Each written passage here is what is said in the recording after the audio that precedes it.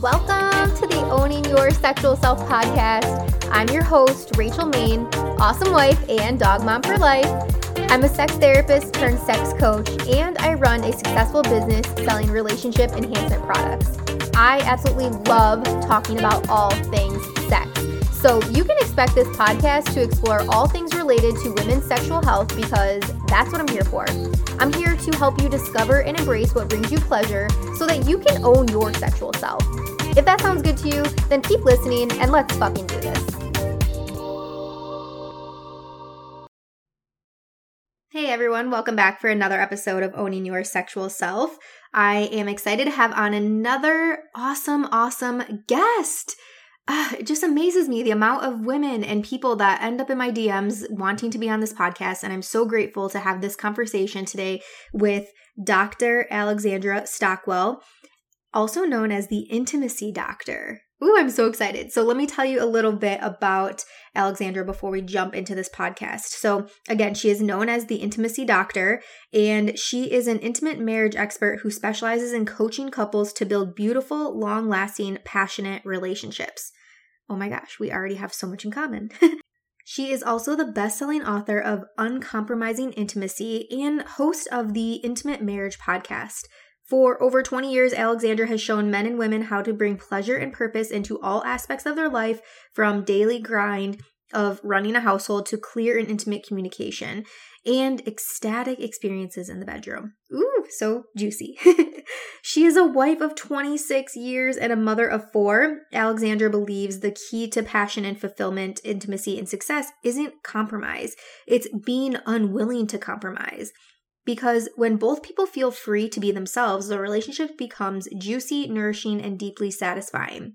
Alexandra has also been featured in the Huffington Post, Rolling Stone, USA Today, Cosmopolitan, Business Insider, Thrive Global, Mind Body Green, Fox News New York City, and Disruptors Magazine recently named her one of 30 inspiring women to watch in 2022. How incredible. Oh my gosh, I have chills now. Getting ready to jump in this episode with Alexandra Shea. I hope that you enjoyed it as much as I did. And I'm actually very excited because I've always been told, probably like you, I've always been told the key to marriage and long-lasting successful marriages is compromise. So the fact that we're diving in today with Alexandra to talk about uncompromising intimacy, ooh, I'm excited. And already just by reading her bio, I'm like, okay, I can see where this is going. So stay tuned, y'all. Let's jump in with Alexandra.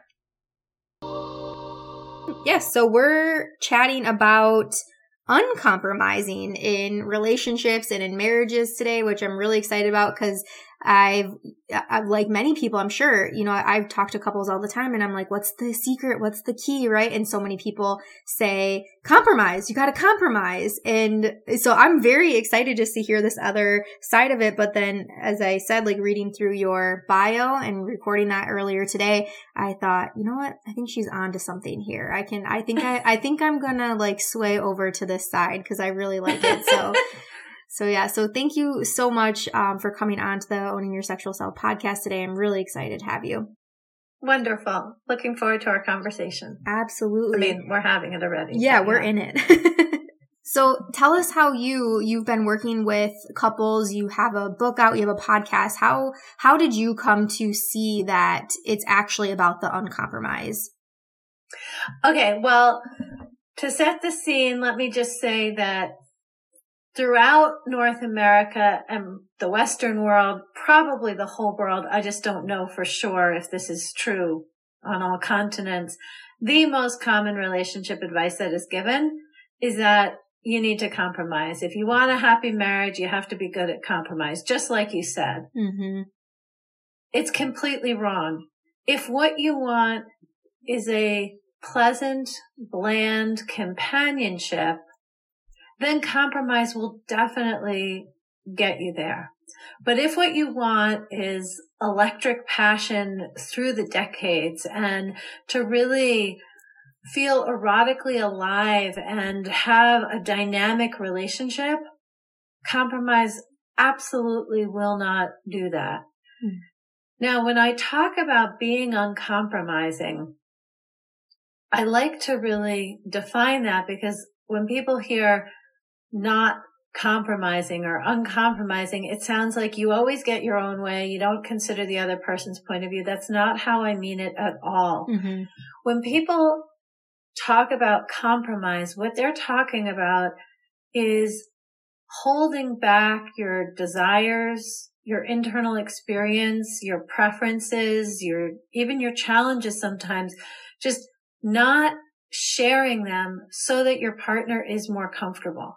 You go along with what works for your partner. That's what compromise is. So when I'm talking about being uncompromising, I'm not talking about always getting your own way. I'm talking about bringing the whole truth of who you are, what your desires are, what your preferences are, what is really alive inside you, bringing that and sharing it with your partner in a way that they can hear it. Does it mean that things go the way you want them to far more often? Absolutely. But it also means that you're more honest, you're more authentic, you're more expressed. And there are a few things about that. One thing is that as human beings, we don't have some magic switch that when you get to the bedroom, you can flip it so that all day long you're compromising, you're holding back, you're disconnecting or eliminating parts of yourself so your partner's more comfortable. And then you get to the bedroom and suddenly you're going to be expressed, bring your whole self, feel passionate and connected and fully alive. That is not how that works. Specifically in long-lasting relationships and marriages, everything which isn't sex functions as foreplay. It either brings you closer together or pushes you further apart. Now, if we were talking about a one-night stand or early in dating, then what I'm saying isn't true. You don't even have to know your partner's name in order to have a really great time. But when it's someone that you've built a life with, if you are always having Italian food when what you really want is Chinese, if you're wearing heels when you'd be more comfortable in flats, if you rearrange your work schedule or even choose a career based on what will make your partner more comfortable, you do not have access to all of your juiciness when your clothes are off. Mm-hmm. Yeah. It's so beautifully put too. And like I said, I knew I would be swaying over to this because part of my work as a sex and relationship coach is helping mainly women step into that power and using their voice. And so when it would now, like looking back at this, I'm like, gosh, it sounds so contradictory in myself to say, you need to also compromise because that's not you owning your sexual self, right? The name of this podcast. And so when in fact, compromise is a form of disowning your sexual self or any other part of yourself. And, I'm not extreme. There are moments when compromise is just the thing to do, but not as an overriding philosophy, not as the glue that holds you together. That just doesn't work. Mm-hmm. Yeah. And so you're saying if it's something as simple as dinner, right? Like, I think that's something common that couples disagree on or, can't decide on. And so if you're maybe not in the mood for something and they want, like you said, Chinese or Italian, you're like, oh, okay, we'll go Chinese. Like you're not 100, maybe you're an 80. And so you're going to compromise and give them what they want in that moment. Okay, well, actually, let's get into the details because situations that I see often will use the type of food as an actual example and also as an analogy is, let's say your husband and your kids even love Italian food. And so every time you go out to eat, you go for Italian and you find something on the menu that you enjoy. It's not like it's an unpleasant experience. You're not suffering any given time. It's just that you're craving some Chinese food. You are craving some different flavors, knowing that no one in your family is going to enjoy it. So if you're wanting to compromise, it's very easy. You just go for Italian food and don't say anything about it. If you want to become a bully and dominate and make the rest of your family, just ignore how your family feels. It doesn't matter if they suffer. You just force everyone to go to Chinese.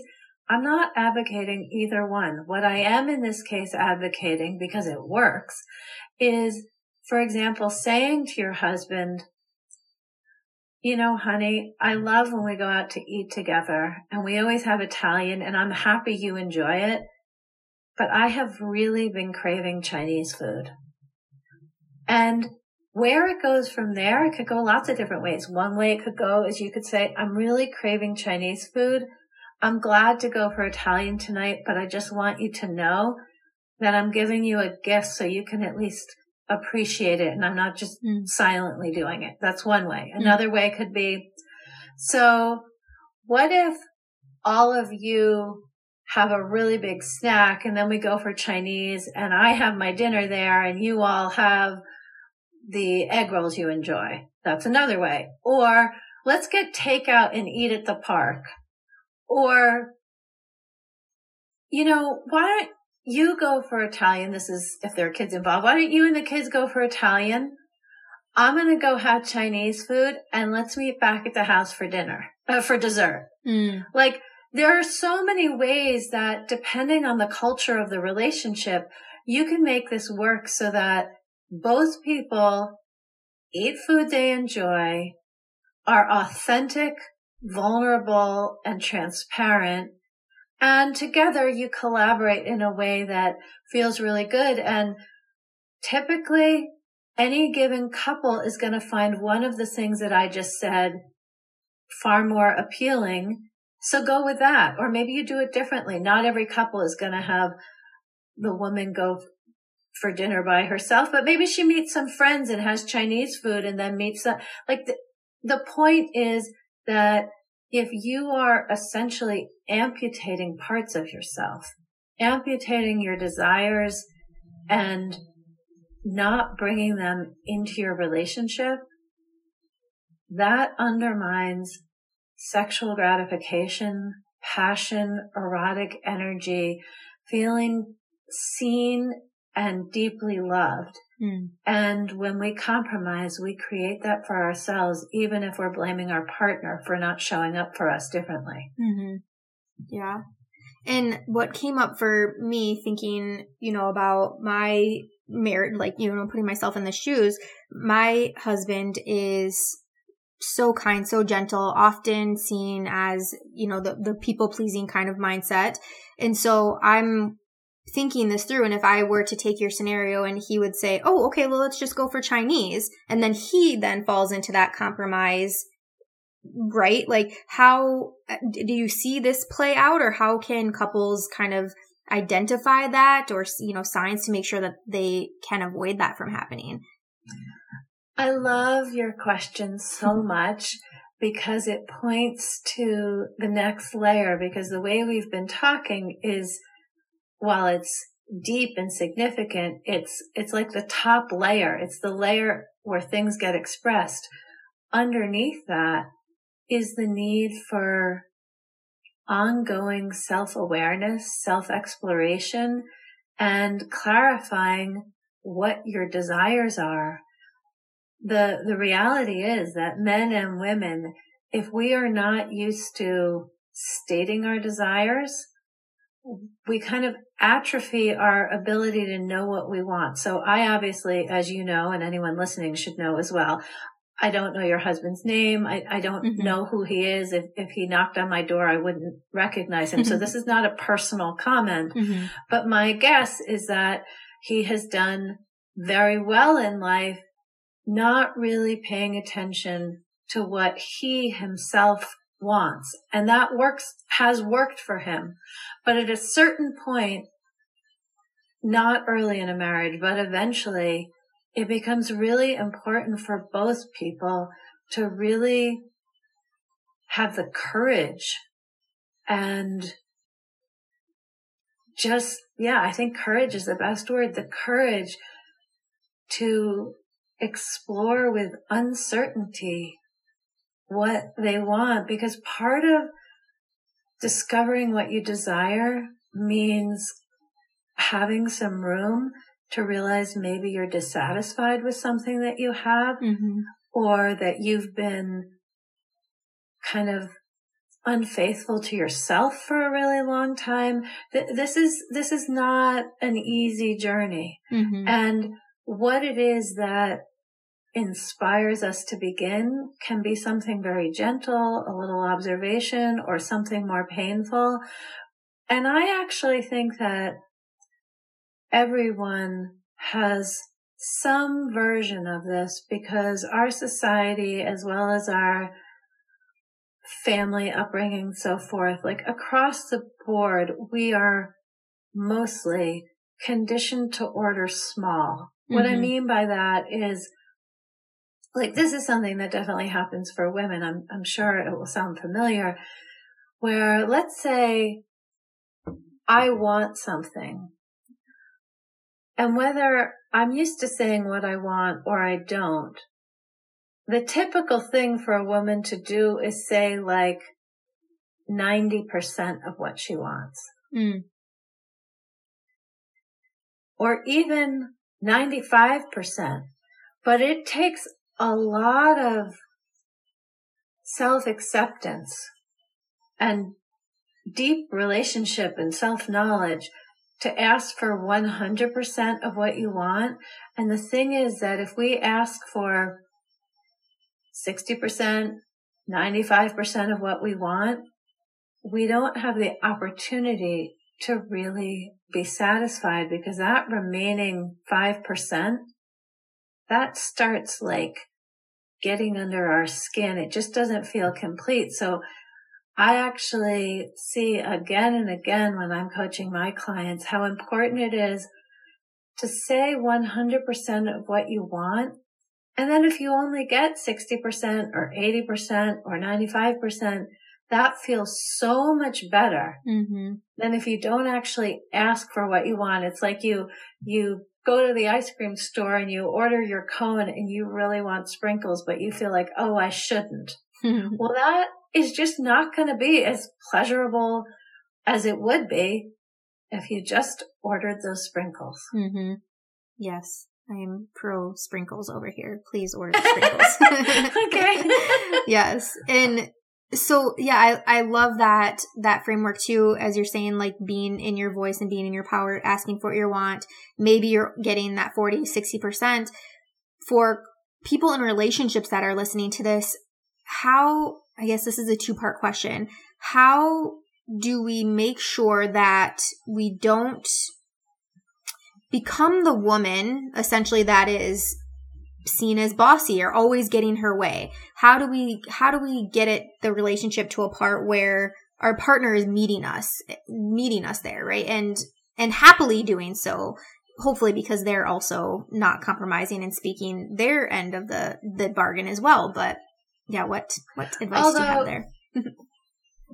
Two people develop at different rates.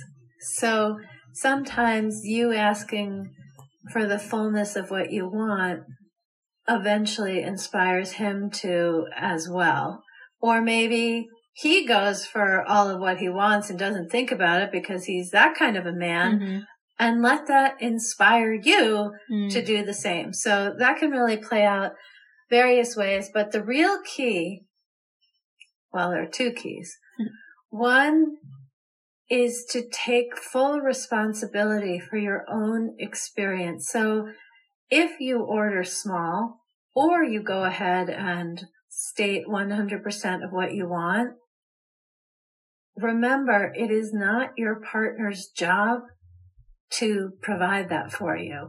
You are responsible for how you feel, for what happens in your life, and how you navigate that. So let's get more explicit. If you're in sex, if you're having sex and you're like, can you touch me here? Or can you do this? Or let's try that. And your partner doesn't really do it or says no, or any of the ways in which it doesn't happen as you desire, you could say, oh, he's just not doing what I want. He sucks. Or you could be like, no, do it this. No, none of those things work. In taking responsibility for your own experience, you also have to figure out how to express your desire with enough vulnerability and not blaming somebody else for it not being true already, or that they didn't read your mind and know what it is. So to say what you want with vulnerability, more as a way of sharing how you feel. And then the two of you can decide whether or not you want to go ahead and take action. But I think that women in particular, and men in responding sometimes, get very confused between the difference between how you feel and making a request. Mm. Because if you express how you feel and you want that to be understood as a request, you make communication very, very murky. Yeah. And I want to add, again, Alexandra and I do not know each other. We do not do much discussion about this podcast, but I love that I say such similar things all the time. Like, speaking from that place of vulnerability is so much more powerful when you are asking for something, when you can use those I statements, like you said, and I'm feeling this way due to this. Can we try it this way? Is so much better than, like you said, that finger pointing. Do it. No, do it this way. Or I want it this way, you know? So I think because when you share something with vulnerability, then whatever it is that you want can lead to more connection.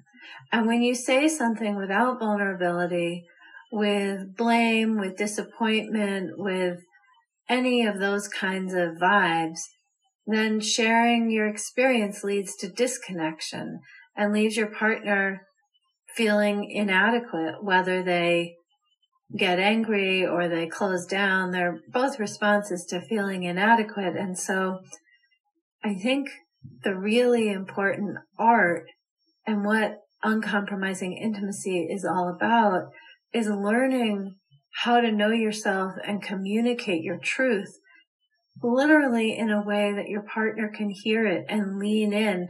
My book, called Uncompromising Intimacy, really consists of the different ways to communicate so that it is successful and creates more connection. Mm-hmm.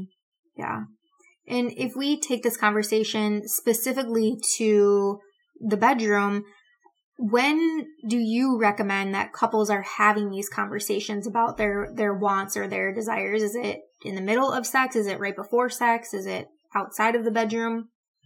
Absolutely not before, during, or just after.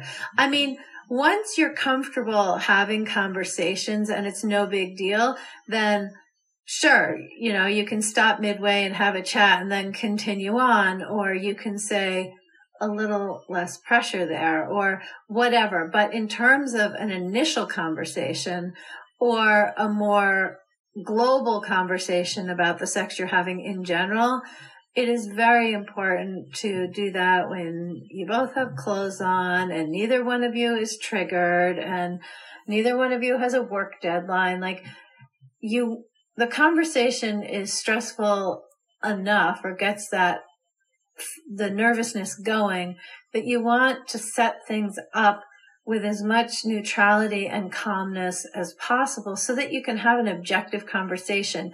If you've just had sex and then you talk about sex, that feels like giving a report card, mm-hmm. and it's not likely to be a positive one. Or if it's just before, then you put your partner in a position of performance pressure. And so, yes, I think it's really important to have these conversations, and I think it's really important to separate them from the actual activities until the conversations are just no big deal to have. Mm-hmm. How do you think about it? Mm-hmm. Yeah, definitely same. I recommend, literally the same, not having conversations about sex during sex, really. Same mindset, like before or immediately after. I love that you mentioned it feels like a report card. I was kind of chuckling over here because oftentimes, like, I get that vibe too. After sex, you're like, that was great. Like, high five, like A+. But again, we're at a place in our relationship that we can do that. It's not, or even if it wasn't the best experience, we're like, I don't know. We need to figure something out for that next time. And but usually that's a totally different thing when conversations about sex are part of your usual routine. And then, we could talk about our vacation. We could talk about sex. We could talk about what we're having for dinner. We could talk about what we're going to name our kid. Like that's a totally different situation than somebody who has something that they feel nervous about sharing. Yeah, absolutely. When I opened up to him for the first time about wanting to dig a little bit deeper into our kink experiences, right? That was a conversation, having over dinner or perhaps driving in the car on a road trip or something like that where we have the time and space. Well, that already says some good things about your relationship, because I think for some people on a long drive, that would feel too restrictive, because it might be that for some marriages, it would be really important that one or both people be able to get up and leave the room and then, come back later or come back another day. So if you offer this kind of a conversation for the first time on a road trip, hallelujah, you have a very strong marriage that can do that. Thank you. I will say though, given my profession, I think it comes a little bit more normal or natural for us because I'm constantly talking about this, but I can definitely see that point for a couple that isn't in this industry, right? And talking about sex and anything for the first time is nerve-wracking. Yeah, allow yourself a getaway. To be able to get up and walk the dog. Yeah. Allow yourself suddenly a getaway. The dog has to pee. Not me, it's the dog. Yeah, absolutely. So in your work, you mainly work with a lot of couples. And so just in case we didn't fully cover this, I see this as well. So many people in long-term relationships losing that passion, in the bedroom or even for each other. And oftentimes, I again, mainly am working with women. They're like, I don't know what's wrong. What's wrong with me? We usually look into ourselves. Do I not find them attractive? No, I do still find them attractive. I do want to be with them. What do you find is really the meaning behind that in the work that you're doing? Okay, well, there are a lot of different things to say about that. One thing is that I absolutely believe that having a fantastic relationship is a learnable skill. So if you're in a relationship and there is love on both sides and it's not fantastic, it is your job to get some education, whether that's therapy or coaching or retreats or whatever it is, because it is a learnable skill. That's the first thing. And I'm just going to add here. So I know I'm older than you are. I'm 54 and I have, actually, on my podcast, the Intimate Marriage Podcast, I interviewed a couple that have been married for 51 years, and she talked about how she's having the best orgasms of her life, and they had a healthy sex life for their 51-year marriage. And this other couple in my Facebook group, married for 53 years, and she said they've always had a strong sexual relationship, and 3 or 4 years ago, they had a sexual awakening. So I love talking about these two couples because we don't really hear about this sort of thing happening. People in that generation are not typically talking about their sex life with anybody or no one besides their partner. So I just want to say that it absolutely is possible to have passion in an everlasting way, whether you have it now or you don't.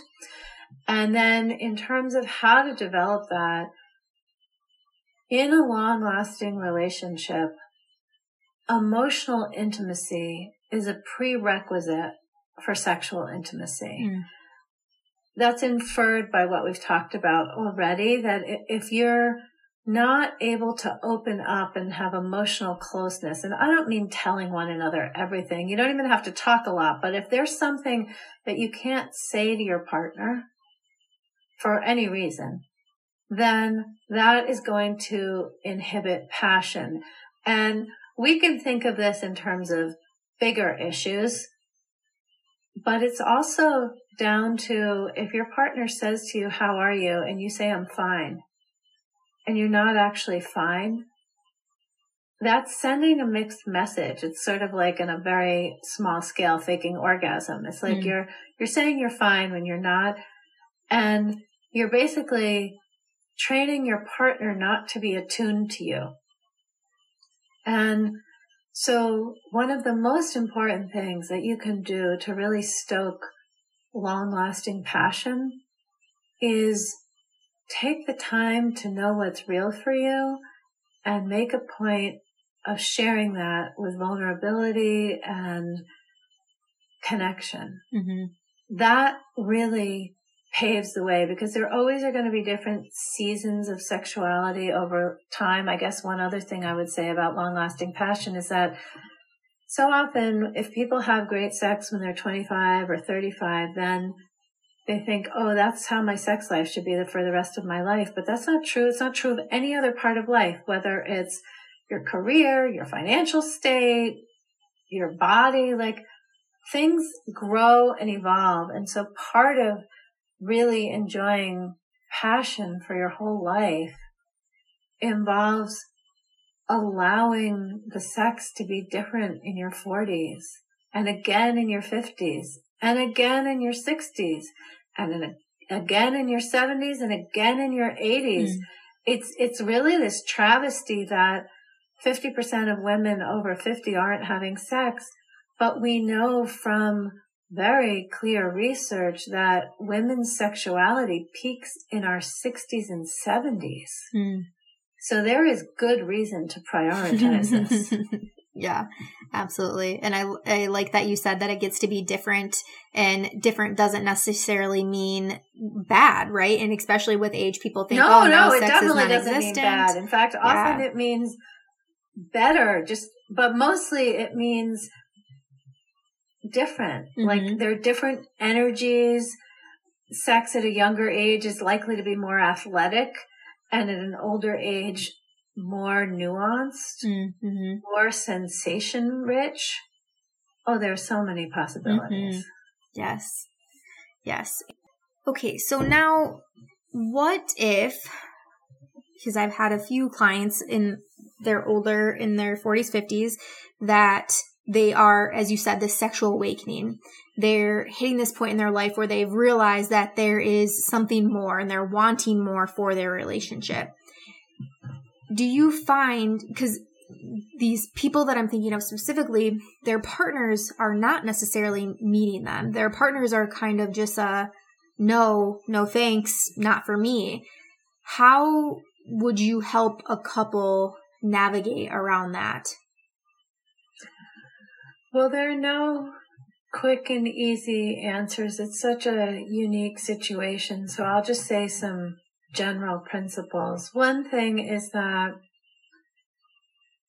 if you're a woman and you're married to a man and you have new desires, which let's hope you always have new desires for the rest of your life. Like, that shouldn't be such an unusual thing. It's so important to learn how to share your desires so that it is appealing to give it to you. In fact, I have a course on desires. It's just $49, and I teach 3 things in it. How to identify what you want, how to make friends with it, get over the shame and the taboos, and then the third section, which is so essential and relevant to our conversation right now, is how to ask for what you want so it feels good to give it to you. So in the case of the woman in her 40s or 50s who wants to explore things, if in any way she's making her husband wrong, that's not going to go well. If she is asking him to be somebody he's not, that's also not going to go well. If she is acting like a teacher or a parent and treating him like a student or a child, unless they're into that as role play, that's also not going to go well. There's a way in which you need to be self-accepting and share who you are, and you also really need to accept who your husband is and where they are.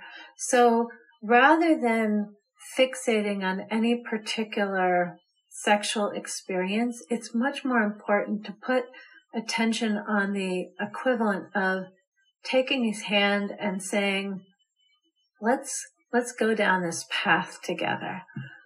Because if it's let's go down this path together, then it's really an invitation for both of them to explore, as opposed to, you haven't been meeting my needs and I'd like you to do this so that you do. It's just too self-centered. It's not going to inspire any man. Mm-hmm. Mm-hmm. Unless he's like already into the whole thing. Yeah.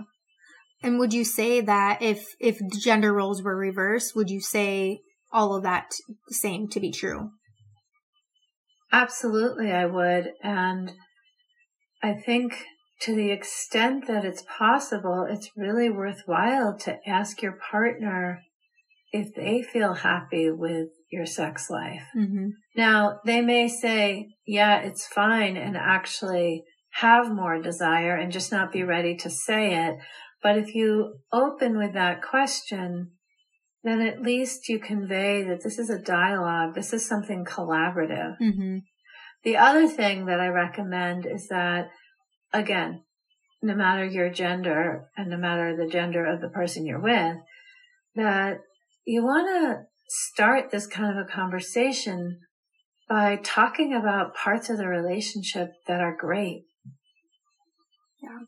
And share that you'd like the sex to be just as good. Mm-hmm. Yeah. Yeah. So good. Thank you again so much for this. This has been wonderful chatting with you today. And you mentioned a book and a podcast, and I'd love to give you the space to, again, share those resources with people and where we can find them and find you either by email, website, social media, whatever you want to share. Okay, wonderful. Well, my website is alexandrastockwell.com, and from my website you can find my book, Uncompromising Intimacy, my podcast, The Intimate Marriage Podcast. There are links to all of my social media and my programs. I mentioned Desires. I have quite a few independent study programs as well as personal coaching programs. So alexandrastockwell.com is the place to go to find that all. Awesome. Well, thank you again so much, Alexandra. This was such a great conversation. And yeah, I can definitely see my conversations with clients changing a bit when it comes to compromise, definitely. And you've offered such a great different perspective on this. So thank you again. What a wonderful response. Thank you. I'm glad for you and your clients. Yes, absolutely. Thank you so much for listening to today's episode. If you loved it, be sure to subscribe so you never miss a thing. And if you loved it so fucking much, be sure to leave a 5-star review. I'll see you next week, and until then, keep owning your sexual self.